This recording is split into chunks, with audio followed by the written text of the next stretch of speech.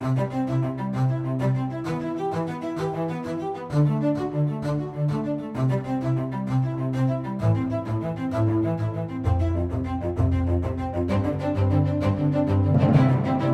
to LifeBeat, Right to Life of Michigan's bi-weekly podcast going in-depth on pro-life news and issues. I'm your host, Chris Gast, RLM's Director of Communication and Education. Happy Friday, everybody. We don't really have a feature today. We're going to talk a little bit about conference involving one story. We're going to talk about two other stories. So let's just jump right in and get into those. On Wednesday, the U.S. House Select Panel on Infant Lives voted to hold Kate Dyer, CEO of STEM Express, in contempt. So what does contempt of Congress mean? Well, it means you didn't cooperate with a subpoena in this case. Kate Dyer and STEM Express have not provided information to the House Select Panel on Infant Lives regarding their trade of human body parts, specifically body parts of aborted babies. Contempt of Congress is a serious thing. It can involve fines. It can involve jail. What happens is the panel is voted. It'll be referred to the entire House. Well, they will consider having a vote. If you look at the history of contempt of Congress charges, often the people held in contempt by a panel or committee will reach some sort of agreement and turn over the information. Sometimes that's not the case. There have been people who have gone to jail and been fined in history. I was looking it up, and an EPA official in 1983 was indicted for lying to Congress, held in contempt. So I'm not sure what's going to happen with Kate Dyer.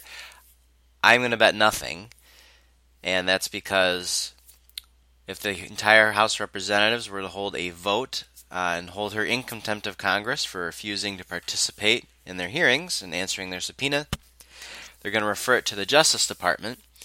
Who runs the Justice Department?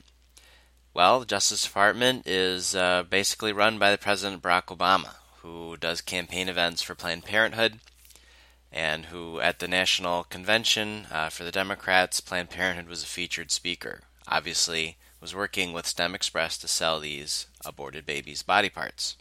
So I strongly doubt, and that's unfortunate, that's what really gets me, is our justice system ought to be able to look at this from a neutral perspective, but that's just not the case. If you look what happened with Lois Lerner, who was held in contempt of Congress for refusing to testify about the IRS treating applications by groups that had a legitimate right to get these applications to engage in education, advocacy, whatnot. The IRS purposefully targeted them, and Lois Lerner knew that was going on, basically using the our IRS as a weapon, a political weapon. And unfortunately, her political allies were there to cover for her. And so I'm going to predict that's what we'll see in the case of STEM Express and Kate Dyer. But, we'll see. Next story I wanted to cover before we get to conference was Donald Trump called for permanently banning taxpayer funding of abortions. The Hyde Amendment is what currently bans direct taxpayer funding of abortions. Of course, we know with funding of Planned Parenthood, it's an indirect way to fund abortions, but the Hyde Amendment for many decades has prevented direct taxpayer funding of abortions. It used to prevent funding of all abortions. It was changed in the 1990s at the behest of President Bill Clinton. They were able to get through a change where abortions for cases of rape and incest could now be paid for through tax dollars directly. It's passed every year, and thankfully every year it's gone through. That doesn't mean that's always going to happen. All it takes is 1 year, Congress or the President deciding they don't want to renew the Hyde Amendment, and then taxpayer dollars will basically be automatically directly funding abortions. And so what we need to do is make it a permanent law, a permanent ban on tax funding of abortions. So President Trump has said that he would make that a priority. He said this amongst a couple other things. He recently released an additional list of more justices he might consider for the U.S. Supreme Court. So that's very encouraging. On the other hand, President Hillary Clinton has promised that she will repeal the Hyde Amendment requiring taxpayer funding of abortions. Of course, that means you and I will be forced to pay for abortions. That's morally wrong because we believe in our conscience very deeply that these are human lives of value, that we should not be forced to end those lives against our will. But that is unfortunately what Hillary Clinton believes. And she doesn't even necessarily need to do that through the courts. Through a legislature. She could do that through the courts. If she can get one more Supreme Court justice, she and Congress might not be able to agree, but the court 5-4 can simply rule, or 6-3, could simply rule that, the Hyde Amendment is now unconstitutional. It was actually one of the earlier court cases. The Supreme Court actually found that the Hyde Amendment was constitutional, thankfully, but that doesn't mean that's necessarily always going to be the case. And I honestly don't think that 4 of those justices right now would vote to say that the Hyde Amendment is constitutional, even though the Constitution doesn't mention anything about requiring funding of abortions. It's funny how that works, isn't it? The last story I wanted to talk about fits in nicely with conference. It's doctor-prescribed suicide. One of our conference speakers, the main speaker there, was Wesley J. Smith, noted bioethicist, lawyer, advocate for patients' rights, advocates for other rights. He used to write books for consumer safety with Ralph Nader. He's been a lot of different places wearing a lot of different hats. But he first got involved in life issues, the value of human life. One of his more recent books was called The War on Humans. He all got involved when his friend committed suicide under the influence of pro-suicide literature from the Hemlock Society, now known as Compassion and Choices. A little misleadingly there. He had a couple very important things to say about doctor-prescribed suicide and euthanasia, specifically how it involves the court. But before I go into that, quickly just give a recap of conference. It went very well. We had 250 people there, just about. Wesley J. Smith was our main speaker.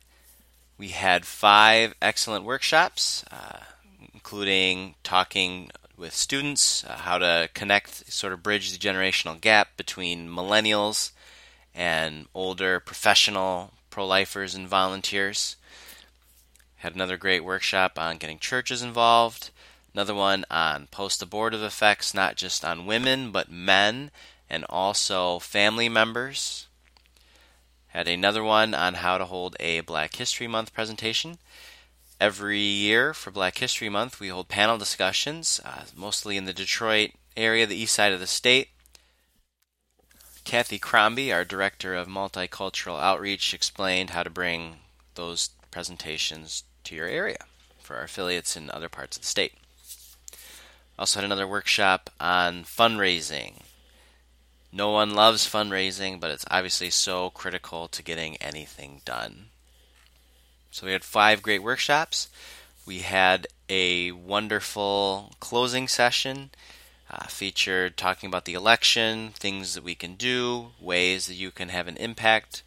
Featured a couple affiliate leaders and ways that they've made an impact. Congressman Tim Walberg's wife, Sue, came and addressed us. She talked about the importance of a vote and how it can make a big impact. That's certainly true. All in all, it was a very wonderful day. It's always good to visit with our affiliates.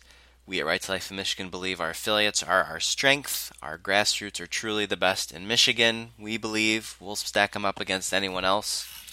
And so conference is always such a wonderful time to get some little additional training, some time together on a face-to-face personal basis. And so I would encourage you to come next year. It's always in September. Usually it's in Lansing. We talked about moving it somewhere else in the state. Hopefully you can join us next year, find out ways that you can get more involved. Well, Wesley, always gives a wonderful speech, not necessarily because of his topic. His topic is usually not very comfortable. He joked at the beginning that when he talks before people eat lunch, he usually ruins their appetite, and when he talks after people have had lunch, he usually ruins their meal for them. But what he talks about is always very important. And yesterday he talked about doctor-prescribed suicide, euthanasia, and how it's moved through the courts. He started off with the Netherlands, where it all began. It all began with a court case in 1973, just around the same time as Roe v. Wade. The Netherlands decriminalized euthanasia there. What they didn't do is go through their legal process and affirmatively make it legal, but what they did is a court decision that said, well, we just won't prosecute you if you encourage your patients to commit suicide. From that single court case, we've gotten to where we are now, where euthanasia is legal in the Netherlands and Belgium. It's being slowly legalized in the United States, state by state. Although, obviously, as we've talked about in past weeks, they haven't been very successful yet in many states. Washington, Oregon, California, Vermont, and that's it. And they've had many, many, many defeats. But they keep trying, and they can fail 20 times, but if they succeed one time, then they've succeeded. And their goal is, as Wesley said, to get enough states to where the Supreme Court can feel comfortable imposing legalized euthanasia and doctor-prescribed suicide on the country. As it stands right now, I think it'd be a fair guess to say there are 4 votes in favor of imposing euthanasia, but as Wesley pointed out, they might have learned their lesson from Roe v. Wade that even if they have the votes to do it, they might not necessarily just start doing it. Obviously, it causes a backlash when courts dictate such large changes on people. Of course, that didn't stop them with abortion, but after 43 years of backlash and turning the court and court appointments into a political minefield, they hopefully have learned their lesson. Obviously, looking at the last few years in court cases, I'm not sure if that is a safe bet. Obviously, we can avoid that completely if we vote for candidates who will appoint pro-life justices, and we have a Supreme Court that respects the rule of law. They don't even need to be rabid, hardcore pro-lifers. They just need to respect the rule of law because obviously euthanasia shows up nowhere in the Constitution. Doctor-prescribed suicide doesn't show up anywhere in the Constitution. Back in the 90s, the Supreme Court ruled in 2 cases, 9-0, that euthanasia, doctor-prescribed suicide, they didn't show up in the Constitution. But even though those were 9-0 decisions, I think off the top of my head, 4 of the people who signed on to that decision also had concurring opinions where they're like, well, we can always re-examine this in the future. Basically signaling how many votes are there for imposing it, but they need to have the groundwork laid first. In that case, they did need another justice or 2 to make that happen. Now, it's probably the same. It's true. Just replacing Scalia with a justice who does not respect the sanctity of human life. And they can probably do that. But Wesley J. Smith predicted they probably need maybe 20 states or so to legalize it before they can make the 30 other states follow behind. One important point that Smith talked about that I want to finish with was the vastly different view of society that, say, judicial elites might have compared to us as pro-lifers, and how that plays out in these court decisions. We believe that, as pro-lifers, that one of the goals, if not the preeminent goal of society, of our government, is to protect human life in all of its forms, from womb to tomb, as you might say. Whereas the other worldview, one that is increasingly held by many elite institutions, And I don't mean that necessarily as a pejorative elite, but just influence makers, people in power, people in the heights of culture, our legal universities, in all forms of government and all forms of bureaucracy. They do not believe that the sanctity of human life is one of the most or the most important points of society, goals of society, ends of society. Instead, they believe that preventing suffering is the preeminent goal of society. Not protecting human life, but to get rid of suffering. And it is kind of ironic, as he pointed out, and I've pointed out too, at no point in time in history have we been more able to prevent suffering, either from an economic sense, from physical pain in medicine, the advances in pain control.